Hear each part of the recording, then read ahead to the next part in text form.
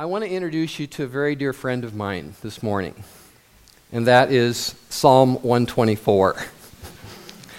This psalm has encouraged me and reassured me through some of the lowest moments in my life. And I am very happy to introduce you to this psalm if you're not familiar with it. And I trust that it will become a very dear friend to you too. Psalm 124 describes the great blessing of having the Lord on your side.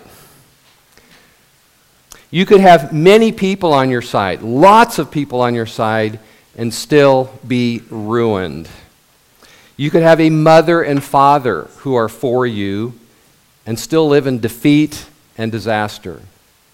You could be very well liked and have many, many friends who want you to do well, and you could still end up in hell, both figuratively and literally.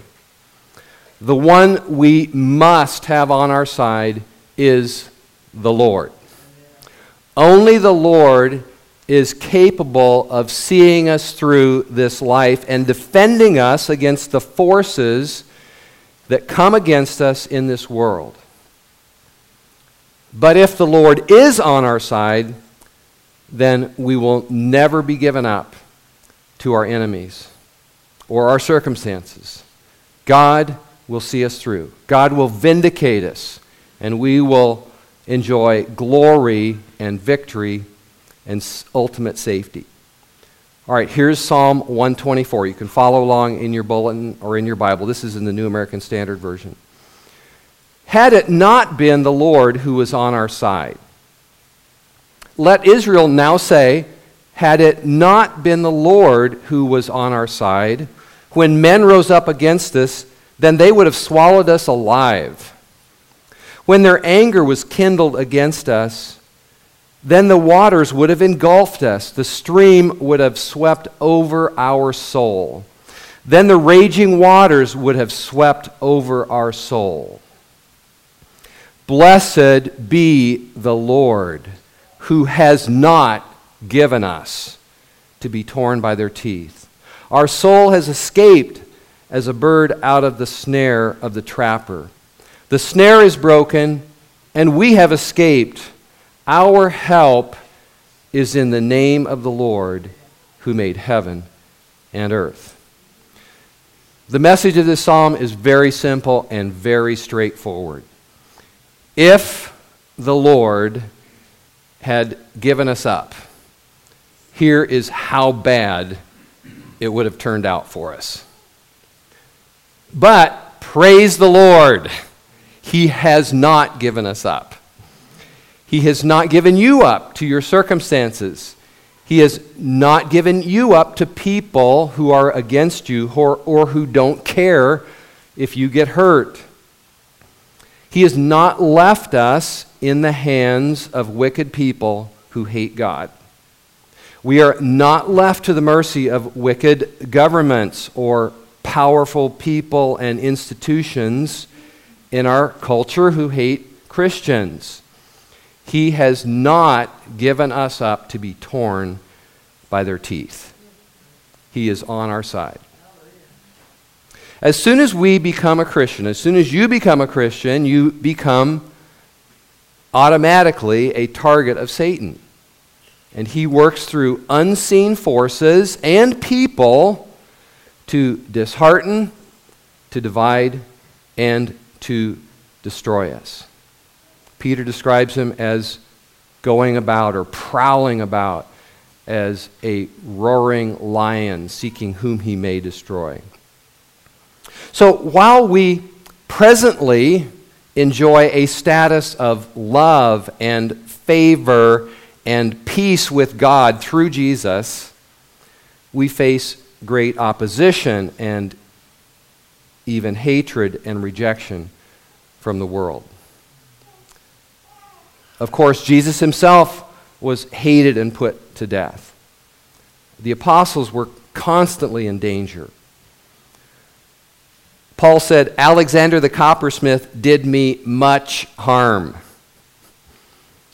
Paul also said, we are hunted down, but never abandoned by God. We get knocked down, but we are not destroyed. Luther's hymn, A Mighty Fortress is Our God, means so much to us precisely because this world with devils filled does threaten to undo us. John Wesley, seeing the great opposition to William Wilberforce in his efforts to end slavery, wrote him a letter. And John Wesley said to William Wilberforce, unless God has raised you up for this very thing, you will be worn out by the opposition of men and devils. But if God is for you, who can be against you? Oh, do not be weary of well-doing.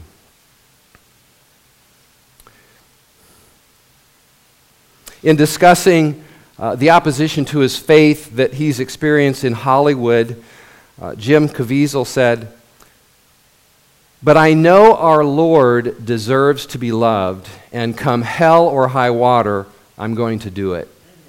I was deeply moved when I heard him say that. Because hell and high water will come. It's just part of the deal. It's just part of following Jesus. Satan works disguised or unseen most of the time. He sometimes works against us through the guise of circumstances. Paul said, for we wanted to come to you more than once, and yet Satan hindered us. Sometimes there's just this invisible roadblock in our way, and we can't seem to get things done that we want to do or need to do. Satan works against us directly through unseen spiritual forces. Paul said we wrestle against rulers, against the authorities, against the cosmic powers over this present darkness, against the spiritual forces of evil in the heavenly places. Satan also does work against us through people, and that's mainly what Psalm 124 is about. In Psalm 124, it is men or people who rose up against us. It is people whose anger burned against us. Sometimes Satan even works through good people who temporarily fall into his way of thinking rather than God's way of thinking. Jesus said to Peter, get behind me, Satan, for your thoughts are not on the things of God. And one of the most difficult things for believers to face is sometimes being hurt or given bad advice by God's people. But primarily in this psalm and in the broad context of Scripture, primarily we are opposed by people of the world who do not love righteousness and who do not love God. Jesus said, if you belong to the world would love you as one of its own. But the world hates you because you are not of the world. Even those in the church who express the same beliefs of the world and who live like the world do not experience the opposition of the world. Paul said, all who desire to live godly in Christ Jesus will suffer persecution. In this great spiritual conflict, it often seems like we are losing. Psalm 12:8 says, the wicked strut about on every side, and vileness is exalted among the sons of men. Another translation says, or evil is praised throughout the land. What a description. I mean, that could be a headline describing our world, our nation, our culture today. Psalm 124 says, the battle against us is so great that if the Lord had not been on our side, all our enemies would have swallowed us alive. The waters would have completely swept over our soul. We'd have been drowned by the flood of opposition.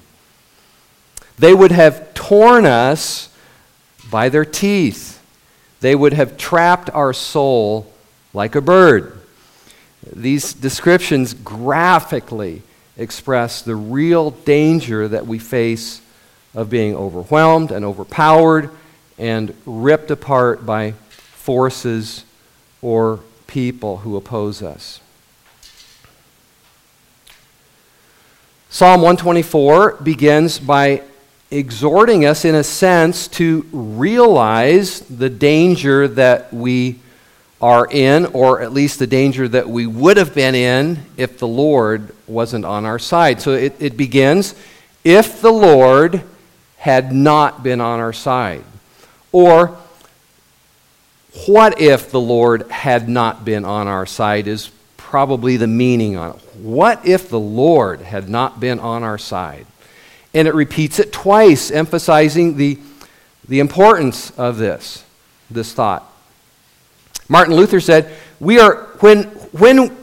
we are in danger, our fear is without measure. But when it is past, we imagine the danger to have been less than it was indeed. In other words, sometimes we forget how bad our lives would be if God were not on our side. And sometimes we need to just consider that. And I'm actually going to give you just a couple minutes at the very end of the service. I'm just giving you a little preparation. I'm going to just open it up for a little bit for you to give a little testimony if the Lord had not been on your side. So sometimes we forget how bad things would be if God were not on our side. What if God had not saved us? What if Christ had not died for us? What if we were still enslaved to our sins? What if God hadn't helped us when people or enemies turned against us and sought to ruin us or destroy us? If we stop and consider the frightfulness of those situations, it actually builds deep gratitude and deep joy and praise to know that God has not given us up. So this psalm tells us, at least for a moment, to consider how bad things would be if the Lord had not been on our side. But despite considering the frightful reality of being swallowed alive or drowned by a flood of opposition or torn by our enemy's teeth, this psalm is not a psalm of discouragement. It is a song of exultation. It is a song of boastful confidence in the Lord. First, of course, it ponders, what if the Lord had not been on our side? But then it moves to this great crescendo of praise because the Lord is on our side. If the Lord had given us up, we would be destroyed. But He has not given us up to our enemies to be torn by their teeth, and He never will. So, praise the Lord. Let us bless the Lord. Blessed be the Lord who has not given us up. That phrase, blessed be the Lord, means praise the Lord, or exalt the Lord, or worship the Lord. Our help is in the Lord, and that is a sufficient help for all the opposition, no matter how terrifying it might be that comes against us.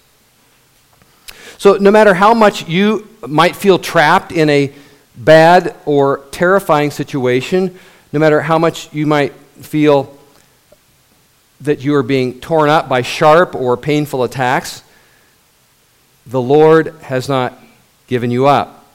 And this can become your personal song of praise. Blessed be the Lord who has not given us up. And I tell you, what an edifying and encouraging thing to just say that. I mean, I say it a lot.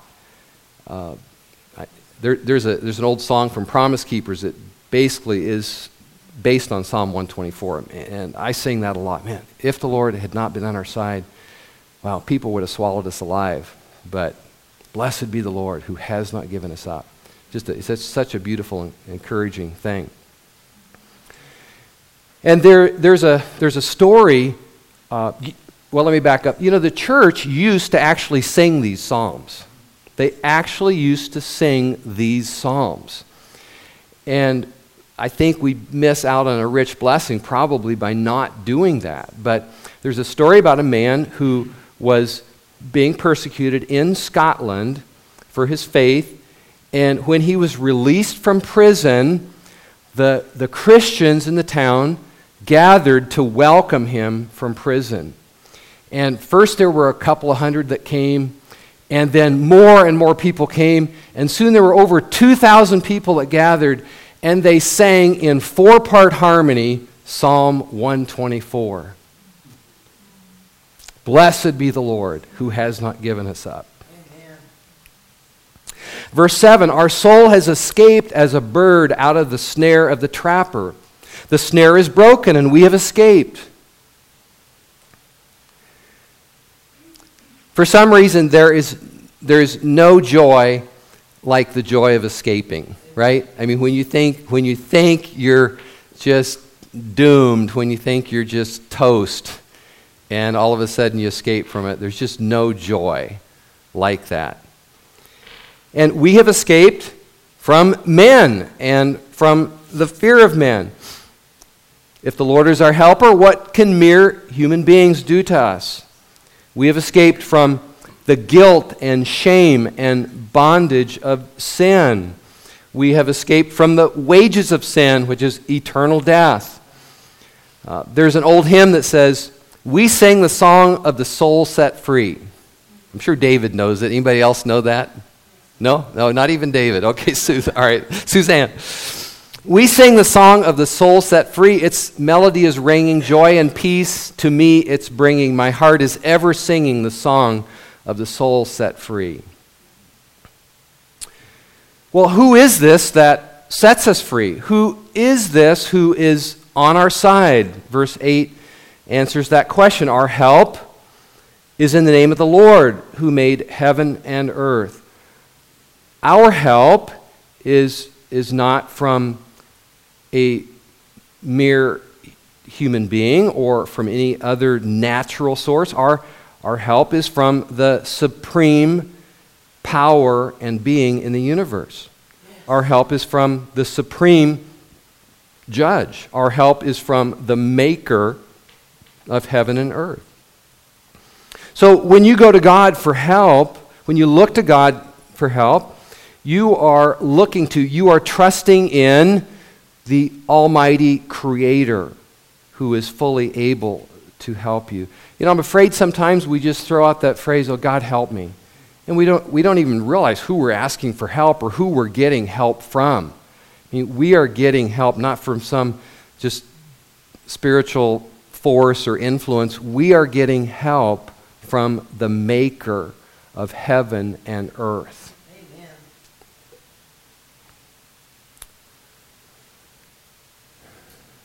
Following the Reformation, the Protestant churches all over France, and maybe some other places too, but certainly all through France, all the Protestant churches began every church service for many years by quoting this verse. Our help is in the name of the Lord who made heaven and earth. I mean, what a great thought to begin a church service with. What a great thought to begin your day with. What a great thought to have on your heart and your mind as you face life. I mean, life is not easy. Life has a lot of drama, a lot of problems. What a great thing to just go through life with this confidence, this confident boast. My help is in the name of the Lord who made heaven and earth. Now, I want to use this psalm, and I maybe hesitantly say, but I think the Lord led me or put on my heart to use this psalm to speak just to the broader issue or broader theme throughout Psalms and throughout the whole Bible of the vindication of God's people, because that is what this psalm is about. No matter what happens, God will make things right for those who love Him and trust Him. Amen. Isaiah 54, no weapon that is formed against you will prosper, and every tongue that accuses you in judgment you will condemn. This is the heritage of the servants of the Lord, and their vindication is from me, declares the Lord. I mean, God promises He will rescue His people from wicked people who seek to harm us. We are promised that over and over from cover to cover, from Genesis to Revelation, literally. I could take you to verses in both of those books and everywhere in between that declare that truth. Psalm 3, 1 through 3. Lord, how many are my foes? How many rise up against me? How many are saying of me, God will not deliver him? But you, Lord, are a shield around me, my glory, and the one who lifts my head. God not only delivers us from evil and people with evil intent, He bestows glory on us. So he not only protects us, he lifts us up. He vindicates us. He is the lifter of our head. He is the one who lifts my head. A few other verses. These are so rich. Isaiah 35:4. Say to those who have an anxious heart, be strong. Fear not. Behold, your God will come with vengeance, with the recompense of God. He will come and save you. Psalm 58:11. Surely there is a reward for the righteous. Surely there is a God who judges on earth. Amen. Ultimately, this earth is God's courtroom, and He will have a day of judgment. Psalm 34, 21 and 22. Those who hate the righteous will be condemned, but the Lord redeems the life of His servants. None of those who take refuge in Him will be condemned.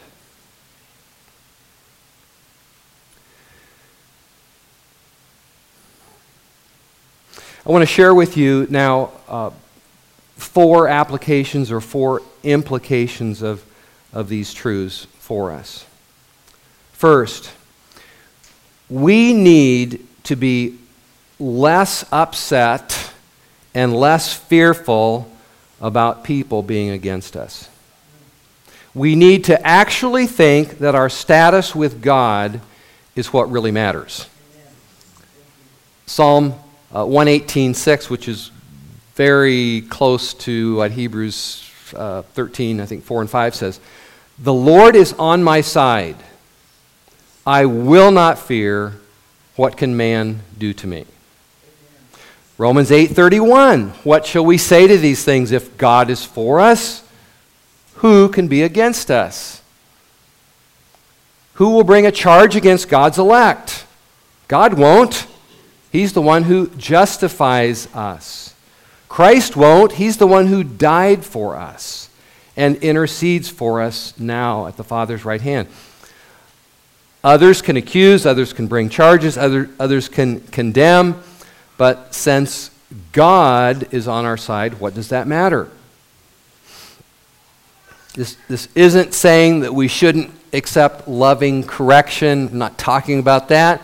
It's talking about those who accuse and condemn and attack. We focus on our status with God, not on what others say or think about us. We rejoice in and we think about the fact that the Lord is on our side and our help is in the name of the Lord. Amen. Second,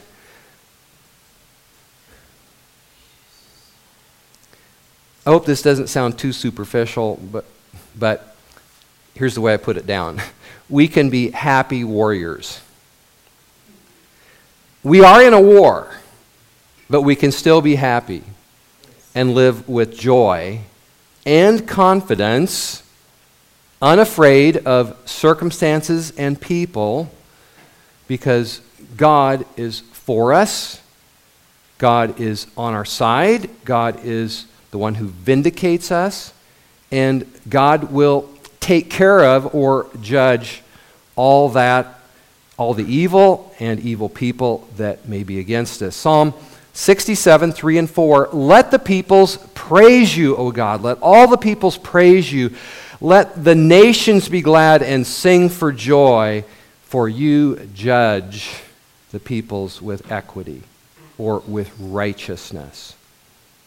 We actually rejoice, not in anybody getting hurt, but we rejoice in God's justice and in His righteousness and in His vindication of His people. Psalm 75, but as for me, I will sing praises to the God of Jacob.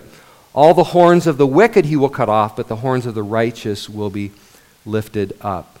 And that is a powerful and much repeated theme all through Scripture, and we see it very clearly in the Psalms. So, what does that mean? It means that we can relax. It means that we can stop wringing our hands over all the evil that is going on.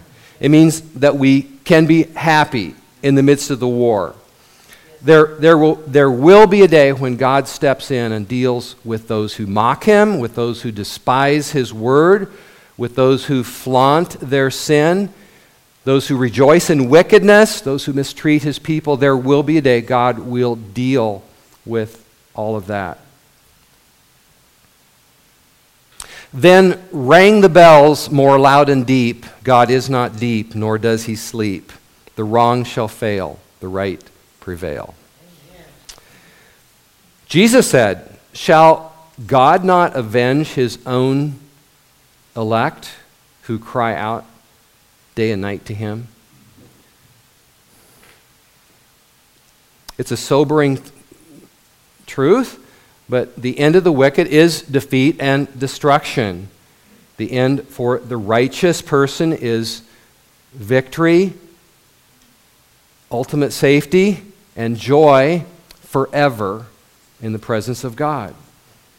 God will rescue His own. So, hold on. Keep faith. Keep a boastful confidence in the Lord as your helper and defender.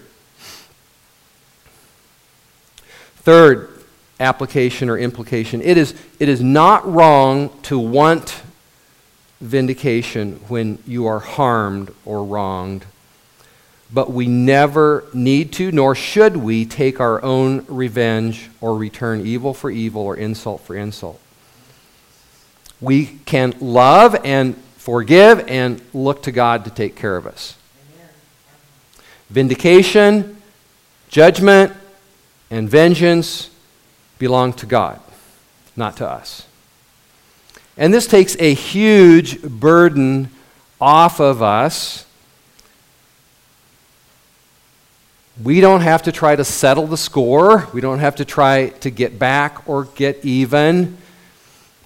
This allows us the freedom to leave things in God's hands and go live our lives with confidence and faith and joy in the Lord. Some people in the church, especially today, not so much in past generations, but some in the church today think that we are solving a big PR problem for God by removing His role as judge. But that denies the truth about God revealed in His Word. And if God were not capable or willing to judge evil and evil men, then there is no vindication, no justice, no salvation for God's people. There would never be an end to evil and rebellion and trouble for the saints if God did not have a day in court. A pastor whom I do not know but said something I thought with a lot of insight. He said a casualty of stripping God of his role as judge is that Christians no longer understand that their God will vindicate them when they suffer righteously. This is one of the reasons meekness is so hard for the present-day believer. They are afraid that if they are meek, then no one will make things right. That is why forgiveness is so hard for the present-day believer. They are afraid that if they forgive, no one will vindicate them. They are afraid that if they don't take their own revenge, then justice will never have its day. But Scripture promises that we can and should be meek and forgiving and humble and submissive because God will lift our head. He is our glory and the lifter of our head. He is the one who will vindicate his people.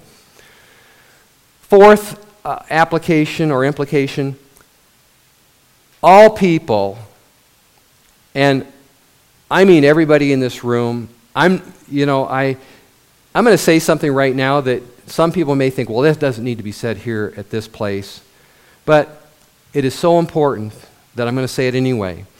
All people everywhere should turn quickly to God because he is the judge of all the earth. In Acts 17, Paul said, God commands all people everywhere to repent because he has fixed a day on which he will judge the world in righteousness by a man whom he has appointed. Who is that man? Jesus Christ. We live in a time where God offers forgiveness and salvation and freedom from all condemnation and judgment. But not everyone will love and accept this amazing truth and this amazing grace. Jesus Christ will come back, and he will come back as judge to judge the world. He will rule over a new heavens and a new earth.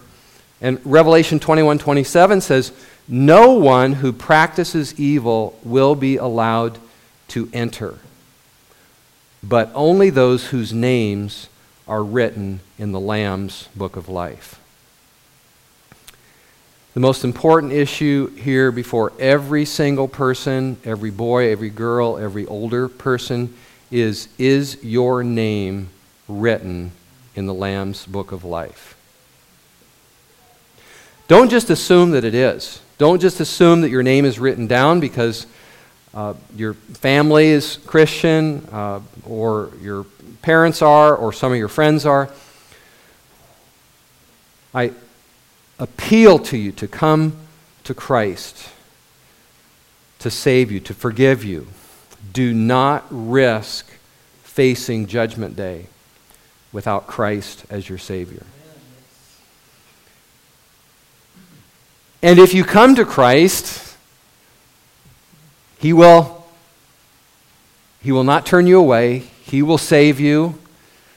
And God will say to you, or you will be in this new status with God. He will say to you, now, through Christ, I am on your side, and I will never give you up. But it is in Christ, and in Christ alone, that we can say, God is for us. God is on our side. I think there is a danger of flippantly saying that God is for us without communicating the rest of that truth, that He is for us in Christ and for those who are in Christ. Otherwise, sadly, we remain objects of His judgment. Well, I want to close this morning by reading the words of a hymn written by Martin Luther based on this psalm. And so just listen and let the truths of this be absorbed into your soul this morning. If God had not been on our side and had not come to aid us, the foes, with all their power and pride, would surely have dismayed us. For we, his flock, would have to fear the threat of men, both far and near, who rise in might against us, if the Lord had not been on our side. Their furious wrath, did God permit, would surely have consumed us, and as a deep and yawning pit, with life and limb, entombed us. Like men over whom dark waters roll, their wrath would have engulfed our soul. And like a flood overwhelmed us, if God had not been on our side. Blessed be the Lord who foiled their threat, that they could not devour us. Our souls, like birds, escaped their net. They could not overpower us. The snare is broken, and we are free. Our help is ever, Lord, in Thee, who madest earth and heaven. Is that not a good reason to bless the Lord and to praise Him? Let's pray. Father,